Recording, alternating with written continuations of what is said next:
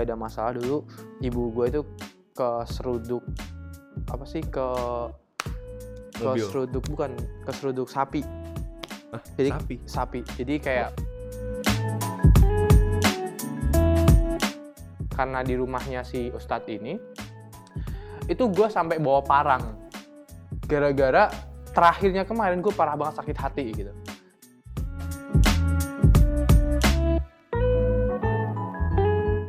Terus dia bilang gini di lorong, Irul come here gitu, karena mukanya Chinese. Sehabis itu gue mikir ini orang ngomong apa, terus gue bilang gini, sorry bu, saya nggak bisa bahasa Cina.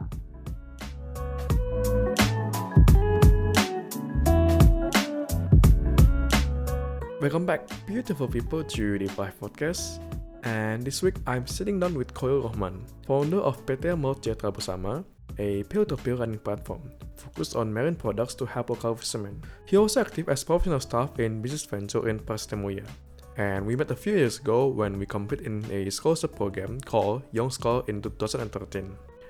We are going to talk about his lesson learned both as a professional and social entrepreneur, including his journey back when he was in Sampurna Academy. Without further ado, let's begin today's deep talk.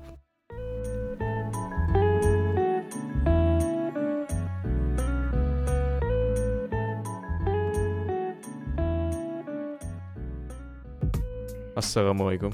Waalaikumsalam. Ya, Mas Khoirul. Iya, Oke. James. Iya. Ini kayak di telepon aja kita ya. Iya. Ya, Mas Khoirul mau menangkan hadiah sebesar. Jangan dong, penipuan itu. Ya, jadi kita udah ketemu dengan Mas Khoirul, atau panggilnya apa nih enaknya? Irul Irul aja, aja, Irul. santai Oke, Irul. jadi Irul seperti yang udah sempat gue deskripsikan di awal, kita sempat ketemu di kampus di Yes. salah satu kompetisi beasiswa ya mungkin ya, Iya, yang namanya yang sekali. yang sekarang tahun 2013 ya. Oh, jadi kita ketemu pertama di situ. Iya. Tapi kan bedanya Anda dapat, saya enggak. Oh iya, gitu ya. Makanya saya tes Iya. lagi 2014. Oke, siap. Oke deh, jadi Irul ini seperti yang udah coba gue deskripsikan di awal, dia ada suatu PT namanya PT Maut Sejahtera Bersama, sebuah platform untuk crowdfunding ya, Bisa dibilang peer-to-peer lending. peer-to-peer sih. lending Lebih ke tepatnya, peer-to-peer lending. yang difokuskan untuk nelayan ya atau hasil laut Betul, ya. hasil laut. Contohnya nelayan. apa ya kira-kira ya hasil laut? Kalau selama ini kita yang berjalan itu, kita ada beberapa proyek yang kita danai. Yaitu yang pertama ada proyek di Kabupaten Tangerang, itu dia untuk kepiting, jual beli kepiting itu untuk ekspor.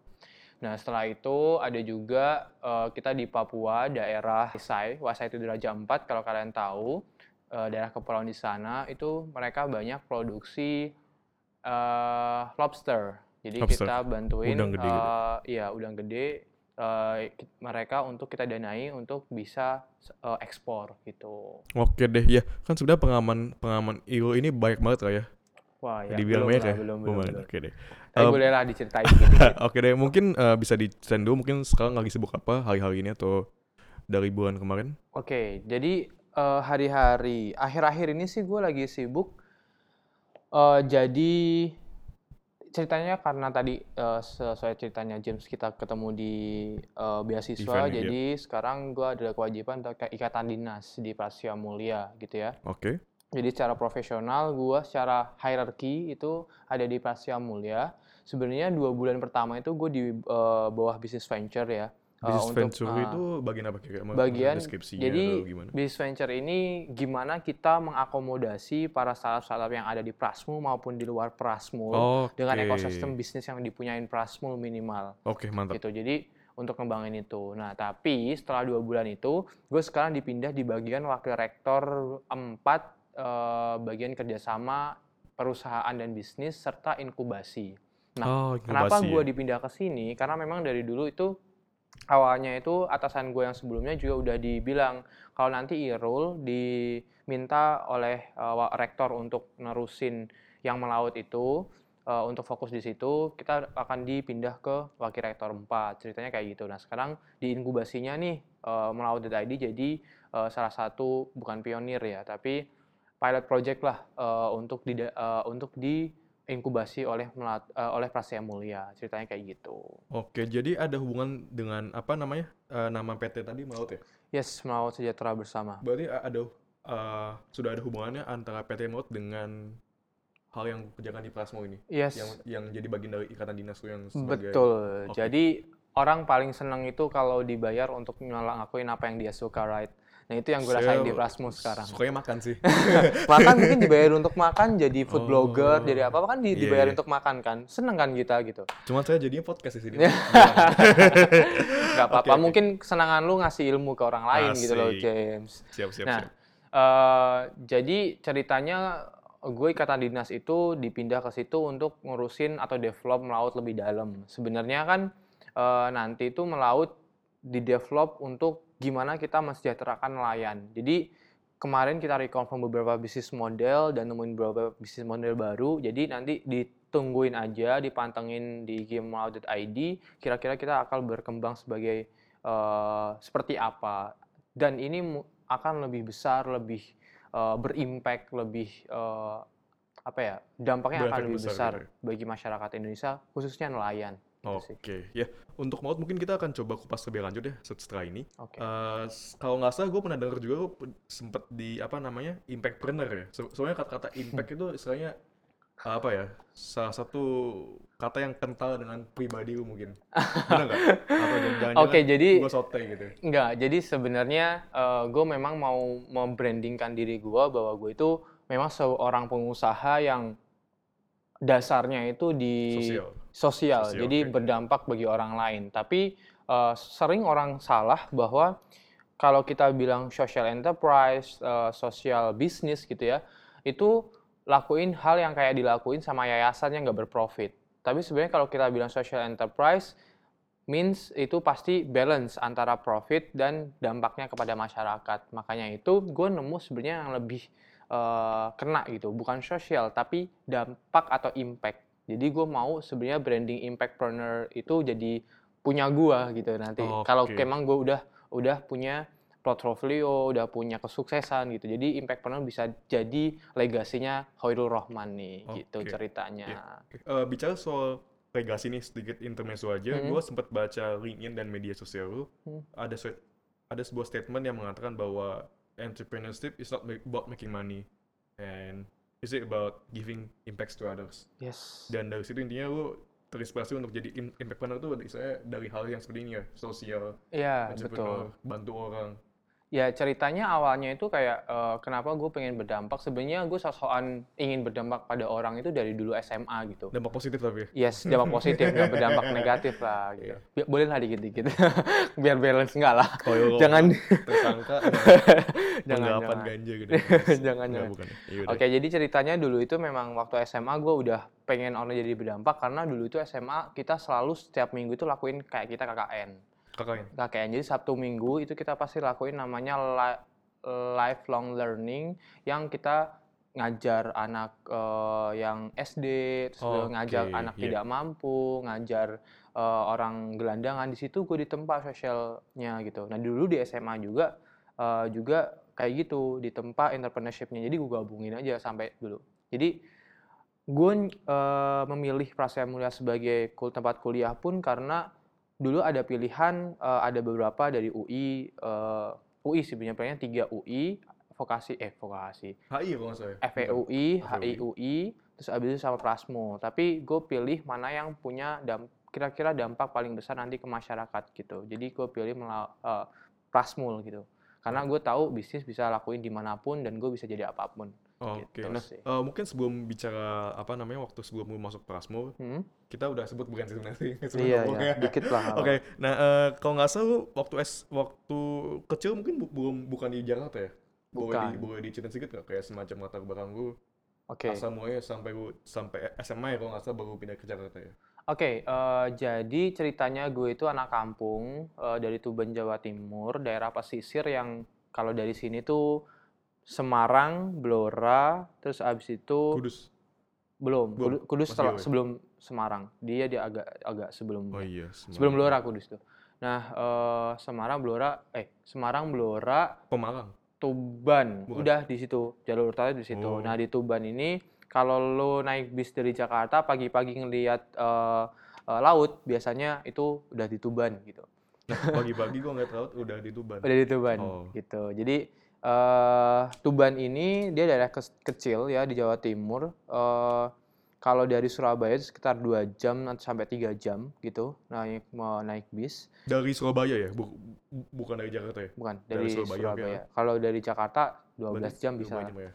Nah, terus gua di situ SD, SMP di sana. SD itu gue ceritanya orang yang suka berantem gitu, nakal banget gitu kan. Nah, eee, jadi kayak paling parahnya itu gue pernah nyiram guru ngaji gua pakai air. Sorry, nyiram guru ngaji pakai air? Iya, guru Air, ngaji itu ya ustazah gitu ya. oh, Gue siram air gara-gara ada teman gue yang kita lagi main air, ada teman gue berlindung di belakang dia. Gue senakal itu. Jadi guru ngajinya oh. berani gue siram gitu. Tapi Gue nggak kena azab gitu sama sekali. ada sih Sorry, beberapa sorry. kali. Iya. Jadi Oh, gimana? tapi setelah itu Oke. gue sok berani tapi juga takut. Abis ngaji, abis nyiram itu gue lari ke kamar mandi, ngunci diri di dalam sampai kalian ngaji itu kan sore kan jam 3 Iya, sampai sore jam 5. Jam 5. Iya. Nah, jam setengah 5 lah itu lagi istirahat. Itu gue tutup pintu kamar mandi sampai sholat isya gue nggak berani keluar. Soalnya tetangga gue. Oh, bareng banget tuh ya. Jadi senakal Guru itu. ngaji di- Tiap hari tuh gue nangis gara-gara pulang sekolah SD tuh gue berantem. Sepeda gue dibalik lah, gue dibanting sama kakak kelas, sok jagoan gitu. Padahal gampang nangis banget gitu. Ini sekolah atau Ya begitulah zaman dulu. akademi militer zaman dulu? Tapi itu semua berubah waktu di SMP. SMP. SMP. Ini masih di situ ya? Di SMP Tuban? di Tuban. Oke. SD-nya gue di SD Kladenan, habis itu SMP-nya SMP 5 Tuban. Oke. Nah, di situ itu gue berubah itu saat gue ikut karate, tapi pada awalnya gue masih emosian kan. Gue pernah nih paling parahnya, lo jangan tiru ya ini ya. Jadi Sakit? Oh, belum. enggak, Oke. awalnya di karate gue itu karate. ada guru ngaji gue, nggak perlu gue sebutin lah. Oke. Dia suka bercanda orangnya. Tapi gue namanya orang suka naik pitan ya. Berantem. Suka berantem. SMP-nya ya pitam. SMP-nya itu SD-nya juga gue kayak gitu belarannya. SMP gue dibecandain. Selama seminggu suntuk gue dibecandain. Cie, ikut karate gitu-gitu kan. Terus, Di hari ketujuhnya gue pulang, gue berangkat ngaji malam nih ya. oke, Karena di rumahnya si Ustadz ini, itu gue sampai bawa parang. Gara-gara terakhirnya kemarin gue parah banget sakit hati gitu. Sampai segitunya gue nakalnya dulu gitu kan, sorry, emosinya. Lu sakit hati dan lu bawa parang. Bawa parang buat ngaji. Bapak ibu gue sampai udah lu nggak usah ngaji, udah di rumah aja gitu. Emang kenapa sih gitu? Cerita lagi nih. Dan gue nggak, tapi itu nggak ada alasannya ya. Oke, iya. Jadi ada alasannya kan, karena dia itu selain ngebilangin gue ikut karate, sosokan ikut karate karena ya gue bukan orang yang kaya, karena karate itu dipandang orang kaya aja yang ikut gitu. Terus abis itu dia juga kayak mengolok bapak ibu gue, itu ceritanya. Jadi bapak ibu diolok, wah itu hari ke-7 tuh gue bawa parang men ke ini. Tapi gue nggak berani cerita apa yang dilakuin sama ini. Tapi itu bercanda ya, si Ustadz ini nggak bermaksud jelek. Memang dia sukanya kayak gitu, bercandain, ngajarnya sambil bercandain. Nah, gue tuh nggak bisa dibercandain kayak gitu.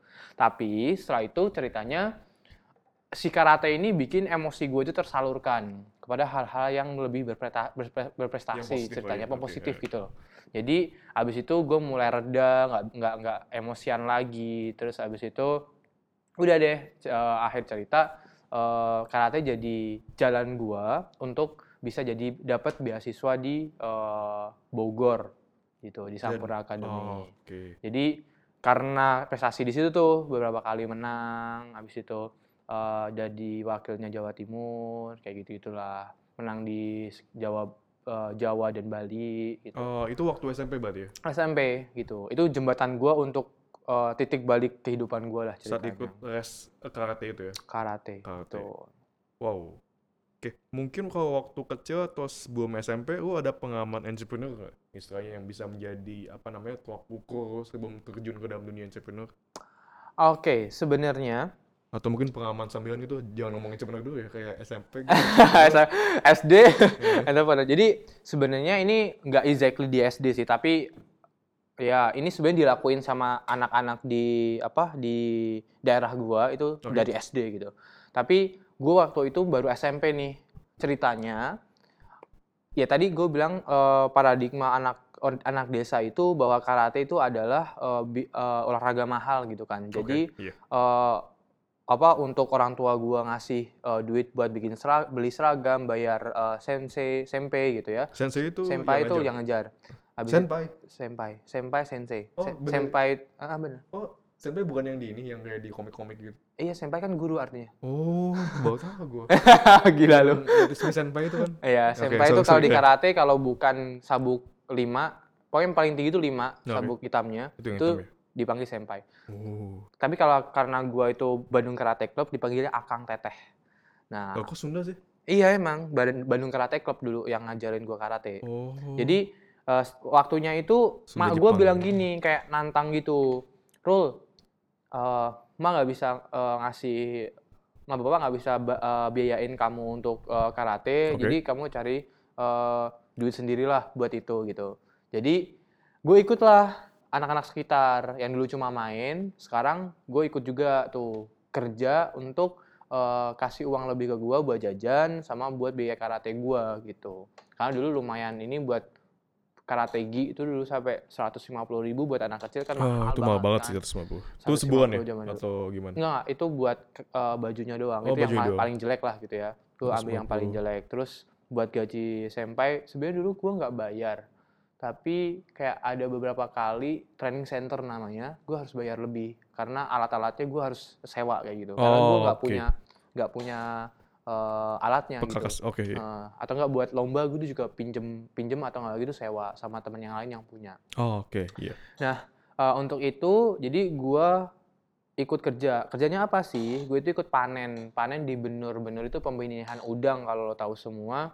Jadi udang-udang yang ada di meja makan lo, biasanya di seafood restoran, itu dulu gue yang kecil-kecilnya yang manenin. Oh, oke, Jadi dari iya. di budidaya yang kecil itu gue panenin, habis itu gue dibayar tuh per panen bisa 10.000, 5.000, cuma 15.000. Paling gede tuh dulu 15.000 udah seneng banget lah anak kecil dikasih Oh, 15.000 oke. zaman dulu kan.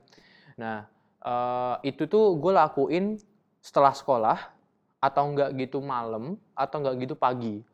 Pagi Jadi maksudnya pagi berarti sebelum banget sekolah? pagi bisa belum. Jadi panennya biasanya malam jam 1 sampai jam 5 pagi. Oke. Itu yang biasa common ya. Oke, Tapi kalau gue lagi nggak sekolah, lagi hari Minggu gitu ya, nggak ngapa-ngapain, biasanya ada tuh siang juga yang panen atau Oh, sore gitu. Jadi di situ tuh gue sering ikut panen, ngumpulin duit buat hal-hal yang memang orang tua gue sebenarnya juga apa mereka nggak nyuruh beli gitu loh, tapi gue butuh gitu. Jadi ya udah gue beli sendiri gitu karena emang udah punya pemasukan, atau enggak gue kasih mak bapak gue, tapi nggak oke. banyak lah. Itu yang tadi yang 15.000 atau 10.000 itu kan setiap panen berarti ya? Iya, setiap panen. Setiap hari atau gimana? Atau Enggak enggak? sih. Atau seminggu sekali mungkin atau Oh gimana? enggak, Kayak seminggu itu biasanya dia 3 kali tergantung panggilan. itu untuk panggilan ya? Jadi kayak dipanggil gitu kalau ada panen nih butuh yang packing atau apa gitu. Nah, kita dipanggil anak-anak Oh, kecil oke. biasanya. Itu kayak ini sih, kayak apa ya? Freelancer.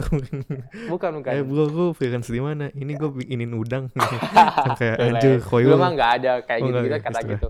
Tapi kan kayak itu kalau orang sekarang bilang kok itu sangat memperkerjakan anak kecil sih. Oh, Ya kan, kayak violence underage gitu, gitu ya? ya Oke. underage gitu kan. Tapi menurut Violation. kita itu sangat sangat Bantu mungkin. bantu banget anak-anak sekitar situ gitu.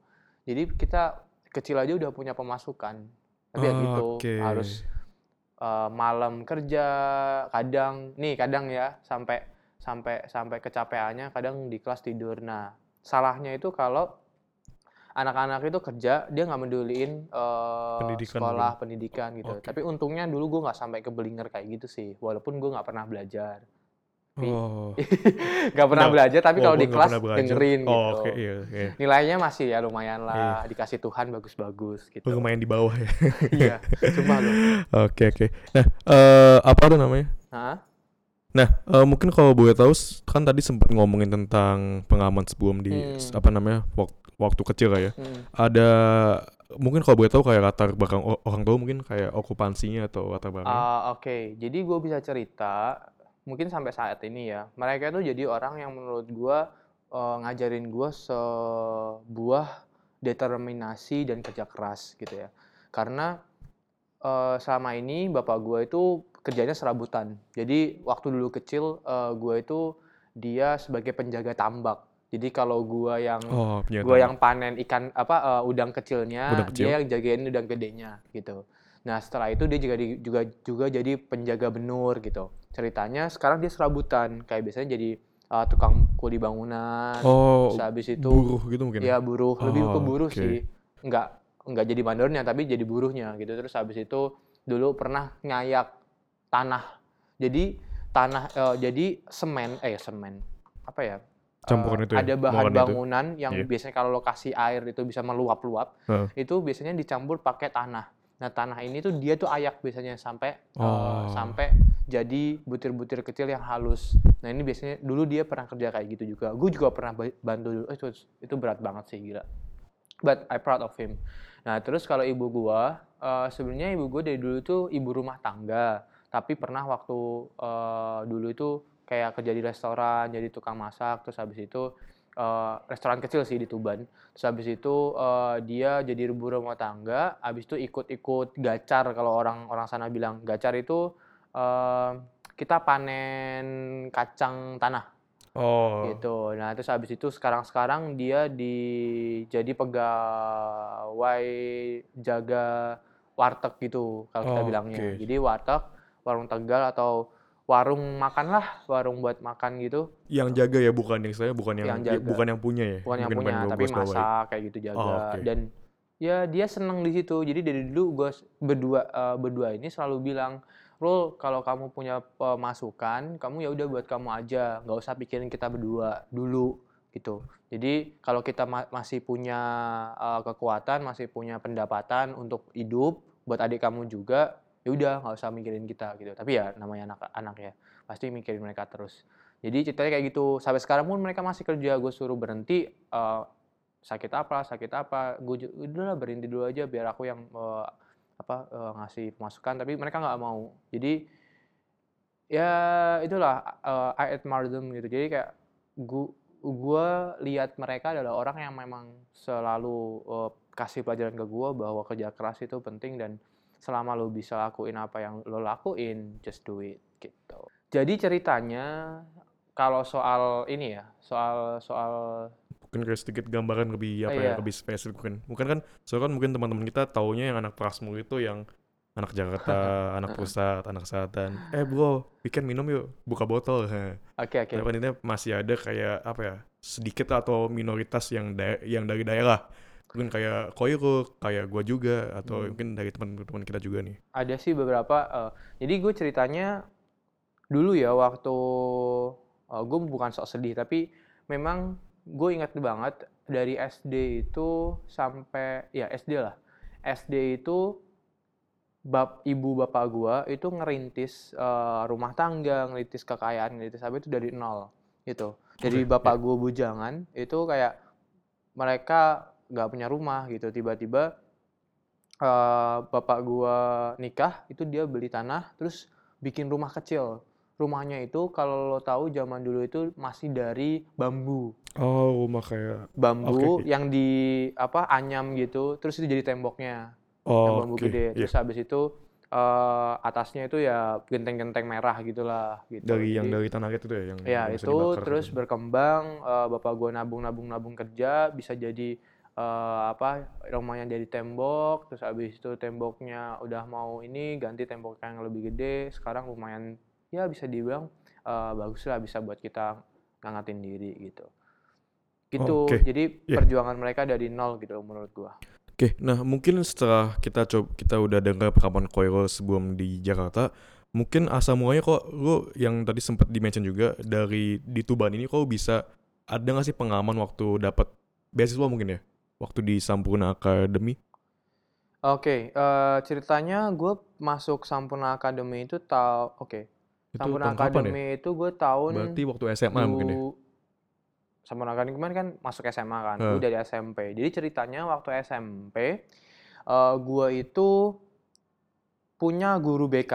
Oke, iya. Jadi gue itu anak bodoh, Oke. tapi Bodoh? Enggak, iya, sorry, maaf. iya bodoh, bodoh. Tapi gue itu orangnya nggak suka ngajak ribut. Di SMP kan ada tuh anak udah bodoh, Oh, bengal, iya. terus abis itu demennya berantem terus Iya. gitu. Walaupun gue bodoh, gue masuk kan dulu masih ada kelas favorit kayak kelas paling bagus gitu kan. Oh, iya, iya, iya, Kelas iya. 9A Iya, gitu iya, paling iya. bagus gitu. Nah, gue orang paling bodoh di kelas favorit ini karena guru-gurunya suka sama gue doang. Oke, suka ya. Ini positif enggak nih, Bos? Sukanya kok Sukanya positif. agak Jadi ada cerita-cerita di bike. Enggak ya? dasar. Skandal ya. Iya, yang ya SMP sih mending sama anak-anaknya kan lebih enak. Enggak lah, canda. Buset. Jadi gue itu orang yang lumayan disukain sama guru-guru ini, walaupun gue anak yang bodoh gitu. Nah, gue sampai pernah matematika itu ditanyain sama guru matematika gue, Rul, ini tambah ini ada berapa? Tambah-tambahan. Iya. Ini tambah ini tuh berapa gitu. Gue ngitung lama banget. Teman gue tuh udah mau ngangkat tangan semua, kayak namanya kelas favorit Anak kan. kecil ya. Ya, mungkin gue juga memang orangnya nggak suka belajar gitu. Nah terus, aduh gue diem aja sampai namanya Pak Iit, inget banget almarhum Pak Iit. Beliau baru meninggal. Sudah almarhum. Udah almarhum beberapa bulan yang lalu lah, kabarin di grup SMP gitu beliau meninggal. Semoga diterima, ilmunya sangat baik dan bagi saya sangat berguna sampai sekarang, matematika. Walaupun gue nggak pinter. Nah, Pak Iit ini dia sampai kayak, bro kamu itu belajar nggak sih, sekolah nggak sih, dimarahin tuh di kelas. Yes, kayak gitu, kalau bayangin seberapa bodohnya saya. Nah, tapi ada guru BK. Dia itu cewek. Nah, tiba-tiba dia itu masuk kelas, abis itu bilang gini, anak-anak, hari ini kita ada pengumuman bahwa ada seleksi beasiswa dari Sampurna Foundation, Yayasan Sampurna. Siapa yang mau ikut? Oh iya. Oke, iya. Anak-anak di kelas pilihan lah gitu, langsung saya bu. Ya. Terus semuanya Ambis biasa. dari ambis banget. Dari 30 anak itu yang apply itu hampir setengahnya. Nah, gue bilang gini, apply siapa tahu masuk, gue bilang gitu kan. Udah teman gue yang paling pinter-pinter di depan, gue duduknya di belakang sama teman gue yang agak pinter juga yang lain. Rul, ikut. Ya udah, kayak santai gitu aja ikut. Nah, setelah ikut ini, dulu inget banget kita itu di seleksinya itu di SMP 1 Tuban, aku dari SMP 5. Berarti itu waktu apa? Setelah UAS atau belum? Setelah UN atau gimana? Sebelum UN, oke. Sebelum UN. Dulu juga mereka nggak pakai nggak dilihat ya? Belum ya? Nggak dilihat nilai akhir. Oke. Nilai UN ya itu lah. Nilai UN itu nggak dilihat gitu. Kalau gue itu dilihat sih babai gitu. Sama saya dulu UN gue ya. Gue itu 4 ini ya, gue 36 kalau nggak salah. 3,6. Bagus dong, 36. Iya, tapi gue nggak pernah belajar itu. Nggak tahu kenapa. Gue kayak Tuhan ngasih gue nilai gitu. Mungkin nama lu ketuker. Iya, kayak ketuker sih. Fix gue ketuker gitu. Tapi Nanda gitu kan. Tapi emang di situ SMP 5 lumayan favorit. Jadinya anak-anaknya emang pintar-pintar. Di kelas itu pun gue 36 itu paling dikit, men. Yang lain tuh 37, 38, 38, berapa gitu. Nah, tapi ternyata di situ tuh ada satu pertanyaan. Kapabilitas kamu apa gitu? Kapabilitas kamu apa? Oke. Kapabilitas kamu apa? Oh, aku dengan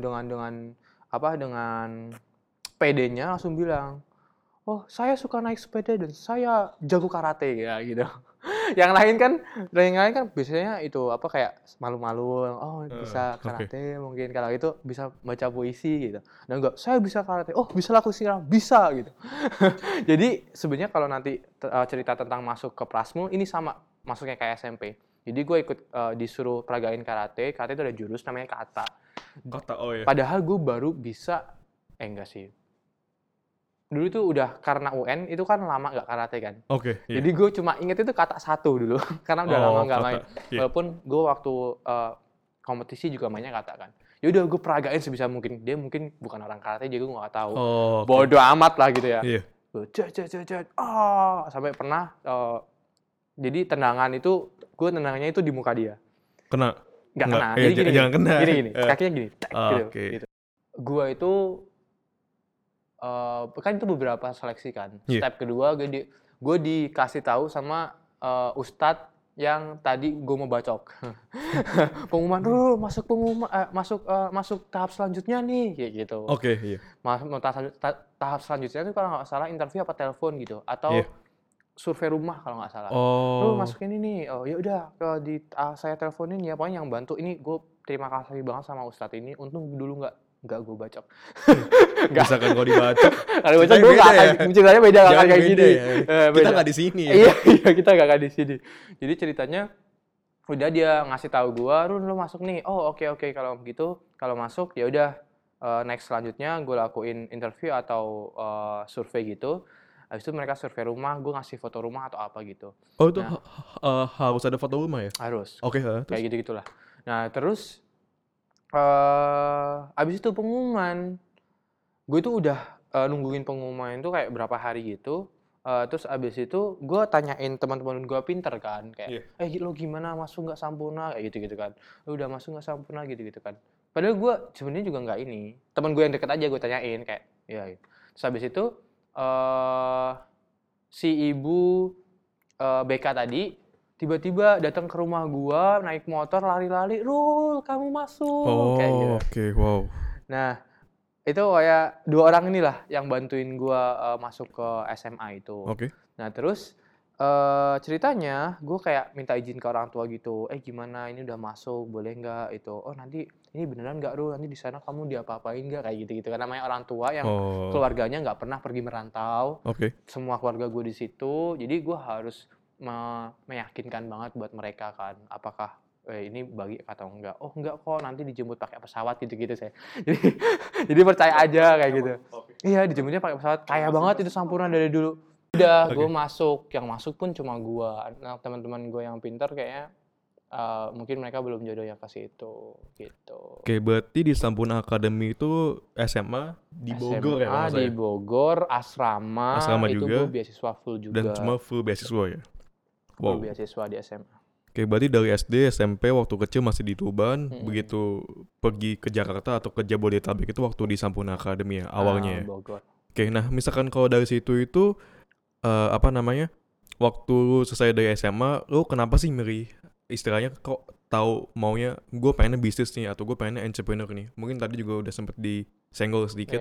Tapi kalau nggak salah kan tadi sempat diceritain juga lo ada beberapa pilihan ya? Jadi ceritanya itu gue itu nggak mau kuliah. Oh, justru nggak mau kuliah? Waktu kelas 2. 2 SMA ya? 2 SMA. Jadi mau nikah ya? Enggak, bukan? Enggak lah. Oh iya, maaf ya. Nyari permaisuri enggak. Oke, ceritanya itu nggak lucu aja. sorry. Nggak, maaf ya. Sorry. Krik ya gue. Santai, sama-sama kok. Jadi ceritanya kayak gue nggak mau kuliah karena gue ngerasa udah ninggalin orang tua 2 tahun, terus lagi ada masalah dulu. Ibu gue itu keseruduk keseruduk sapi. Jadi sapi. Jadi kayak punggungnya sakit gitu. Ada sapi sih? Iya, dia punya sapi. Jadi dikasih sapi gitu sama Pak Le gua gitu, Pak Le gua yang ke Malaysia, dikasih sapi buat dirawat. Nah, terus itu sapi ini tuh kayak nyeruduk ibu gua. Jadi kayak dia sakit di situ di beberapa bulan lah di kasur. Jadi kayak gue ngerasa terbebani di situ. Jadi kayak mending gue pulang lah bantu bapak gue buat cari duit gitu kan. Karena emang dari dulu udah sering nyari duit gitu. Jadi kayak gitu. Nah, abis itu ada ibu asrama gue yang gue bilang ke dia, Bu, gue nggak mau kuliah, bantu orang tua di rumah gitu. Duh, kenapa? Sayang banget dia bilang gitu. Terus nangis-nangis di situ. Habis itu kayak, yaudah ibu asrama gue bilang gini, coba kamu pertimbangin deh, nanti kalau emang benar-benar di akhir nggak mau kuliah ya udah, tapi tolong dipertimbangin dulu. Setelah 2 minggu gue mikir tuh. Oke, dapatnya gini. Oke, gue akan kuliah, tapi gue cuma kuliah di 3 tempat yang gue mau, jurusan yang gue mau, dan di tempat yang gue mau. Oke. Abis itu gue dulu itu orangnya udah kenal internet, main game internet dan kawan-kawannya. Itu gue dari SMP. untungnya bapak gue itu ngebolehin gue main game sampai pagi tuh. Kalau enggak, gue nggak akan main open minded Open kayak mind gitu. gitu ya, oke. Jadi di SMA, jadi gue cari searching kira-kira apa sih yang bagus. Emang dulu gue sistemnya kenapa? Gue pengen, karena gue meninggalkan orang tua gue, jadi gue harus punya greater reason kan. Jadi Oke. alasan yang lebih besar untuk gue nggak pulang gitu. Jadi gue pengen ya udah gue harus ngasih dampak kepada masyarakat yang lebih luas gitu. Jadi gue nanti kuliah. Jadi gue Iya. sok-sokan udah sebesar kayak gitu dulu. Nah, ternyata gue dapat beberapa yang gue sukai dulu, yaitu HI, Hubungan Hubungan internasional, Internasional, oke. FE, Fakultas Ekonomi, habis itu sama bisnis. Jadi 3 pilihan itu ya di awal ya? 3 pilihan. Karena dari dulu emang gue suka-suka bisnis yang kecil-kecilan gitu, kayak jual pulsa apa. Dulu pernah terikat MLM sama Pak D gue, kayak gitu-gitu lah. Jangan-jangan gue yang nawarin gue waktu kecil. Nggak tahu kan kita. Nggak tahu deh. Lo tinggal di mana sih? Ya itu gue kan sebenarnya tuh ban gue, Madiun kan. Enggak, oke. Oke. Terus abis itu 3 itu. Nah, gue riset tuh mana sih yang paling bagus. Nah, dulu itu yang di internet, mungkin marketingnya itu yang main internet cuma ada beberapa orang. Jadi di FE itu ada UI, HIUI, abis itu bisnis, gue nyari sekolah bisnis. Oh, maksudnya Prasmul gitu. Tapi gue baru ngeh dulu itu yang gue search itu Prasmul S2. Oh, yang di Cilandak gitu ya? Ya di Cilandak. S1-nya belum terlalu kedengeran. Iya, Ternyata ada S1-nya. Gue bilang setelah 2 minggu itu, gue bilang sama ibu asrama gue, Bu, gue akan kuliah, tapi gue cuma kuliah di tempat 3 ini. Kalau nggak di tempat 3 ini, gue nggak akan kuliah. Oke. Dah, itu tuh ultimatum gue kelas 2 SMA. 2 minggu setelah itu, ada pengumuman dari Prasmul di mading sekolah, pencarian beasiswa buat Prasmul 3 tahun sekali dan kawan-kawannya. Oke, itu yang Scholar gitu ya? Scholar Indonesia. Dan di situ kita ketemu. Iya. Tapi bedanya, iya, Anda yang masuk, saya enggak. Saya dikalahkan oleh anak Tuban nih. Intinya setelah itu, gue ngelamar sama 3 orang temen gue. Dulu disuruh bikin esai itu awalnya. Wah, gue nggak tahu tuh esai itu ngapain. Iya. Tapi gue orangnya itu dulu nggak suka belajar nggak suka belajar pelajaran. Oke. Belajar pelajaran. Terus ke belajar pelajaran. Ingat ya, gue selalu ngasih pesan bahwa Tuhan itu selalu sama gue. Oke. Kan lo pasti ngeh nanti kenapa. Oke, gue nggak pernah belajar, jadi gue nggak tahu esai kayak gimana. Tapi sering bikin esai karena gue dulu itu IGCSE kurikulumnya. Oh, IGCSE. Iya. Jadi di kelas 2 gue itu terfilter dari 200 orang. 200 orang itu dipilih 25 orang yang ikut kurikulum IGCSE, termasuk gue. Padahal gue nggak pinter-pinter banget gitu. Mungkin, gue balik ke kelas 1, mungkin kalau gue adain segoblok apa gue masuk Sampurna? SMA, Sampurna, gue itu pernah ada, guru teacher English, dia itu agak Chinese.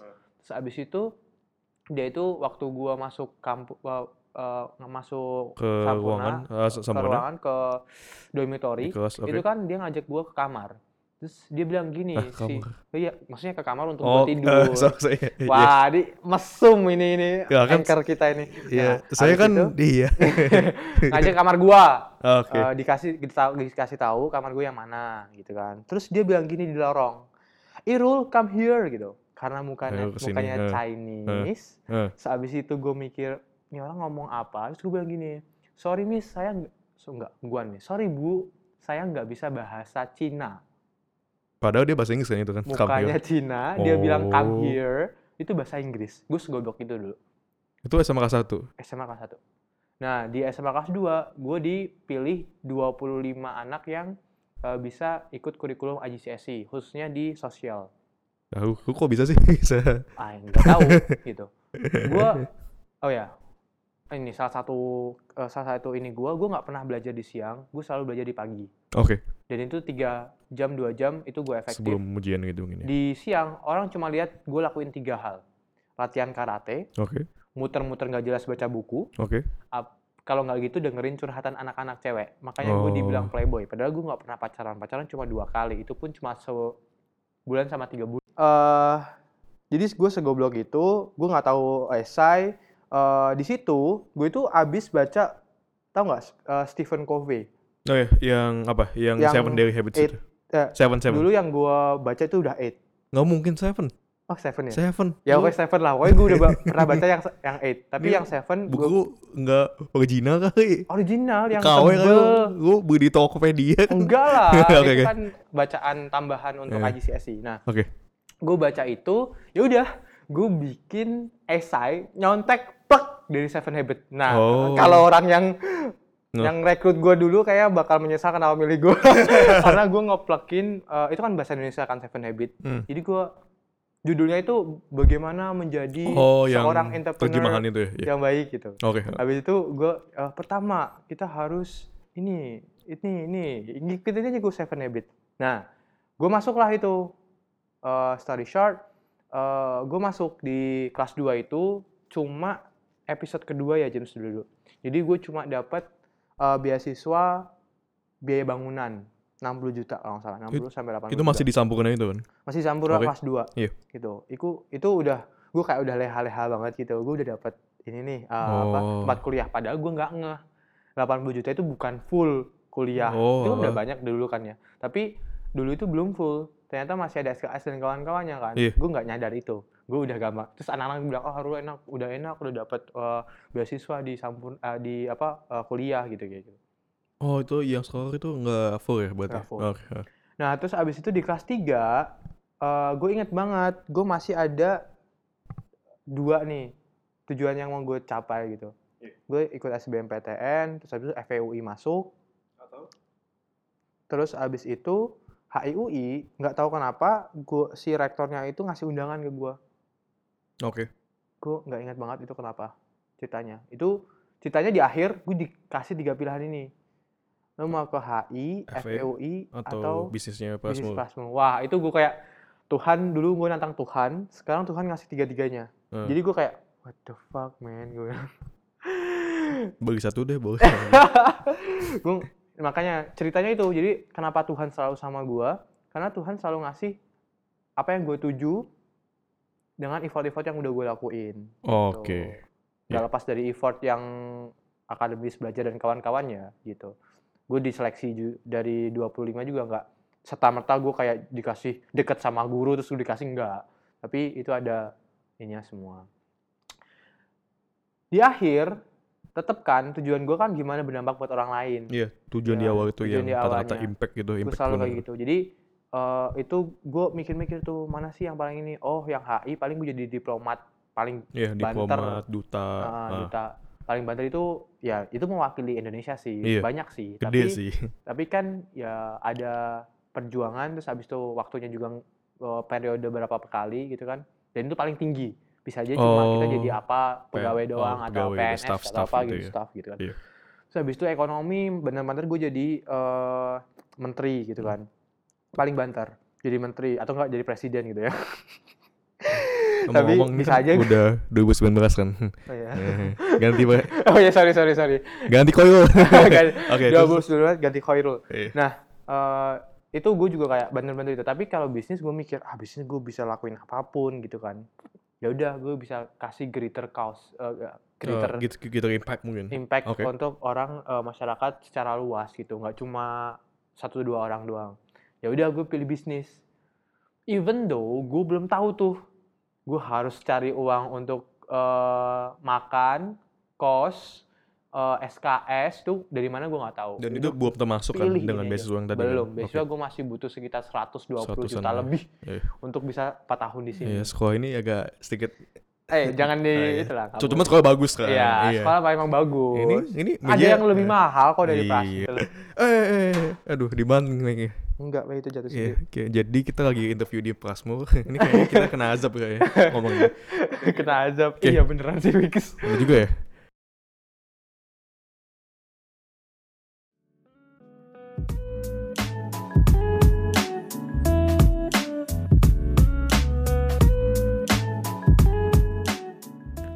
That is it folks, thank you for listening to this episode. Dan minggu depan kita akan balik lagi untuk melanjutkan episode kali ini. Dan seperti biasa, misalkan kalau kalian punya masukan, saran atau komentar, bisa langsung follow Instagram kita di deeper.id ataupun langsung search podcast ini di platform yang kalian gunakan. And as always, we shall live the deep life today.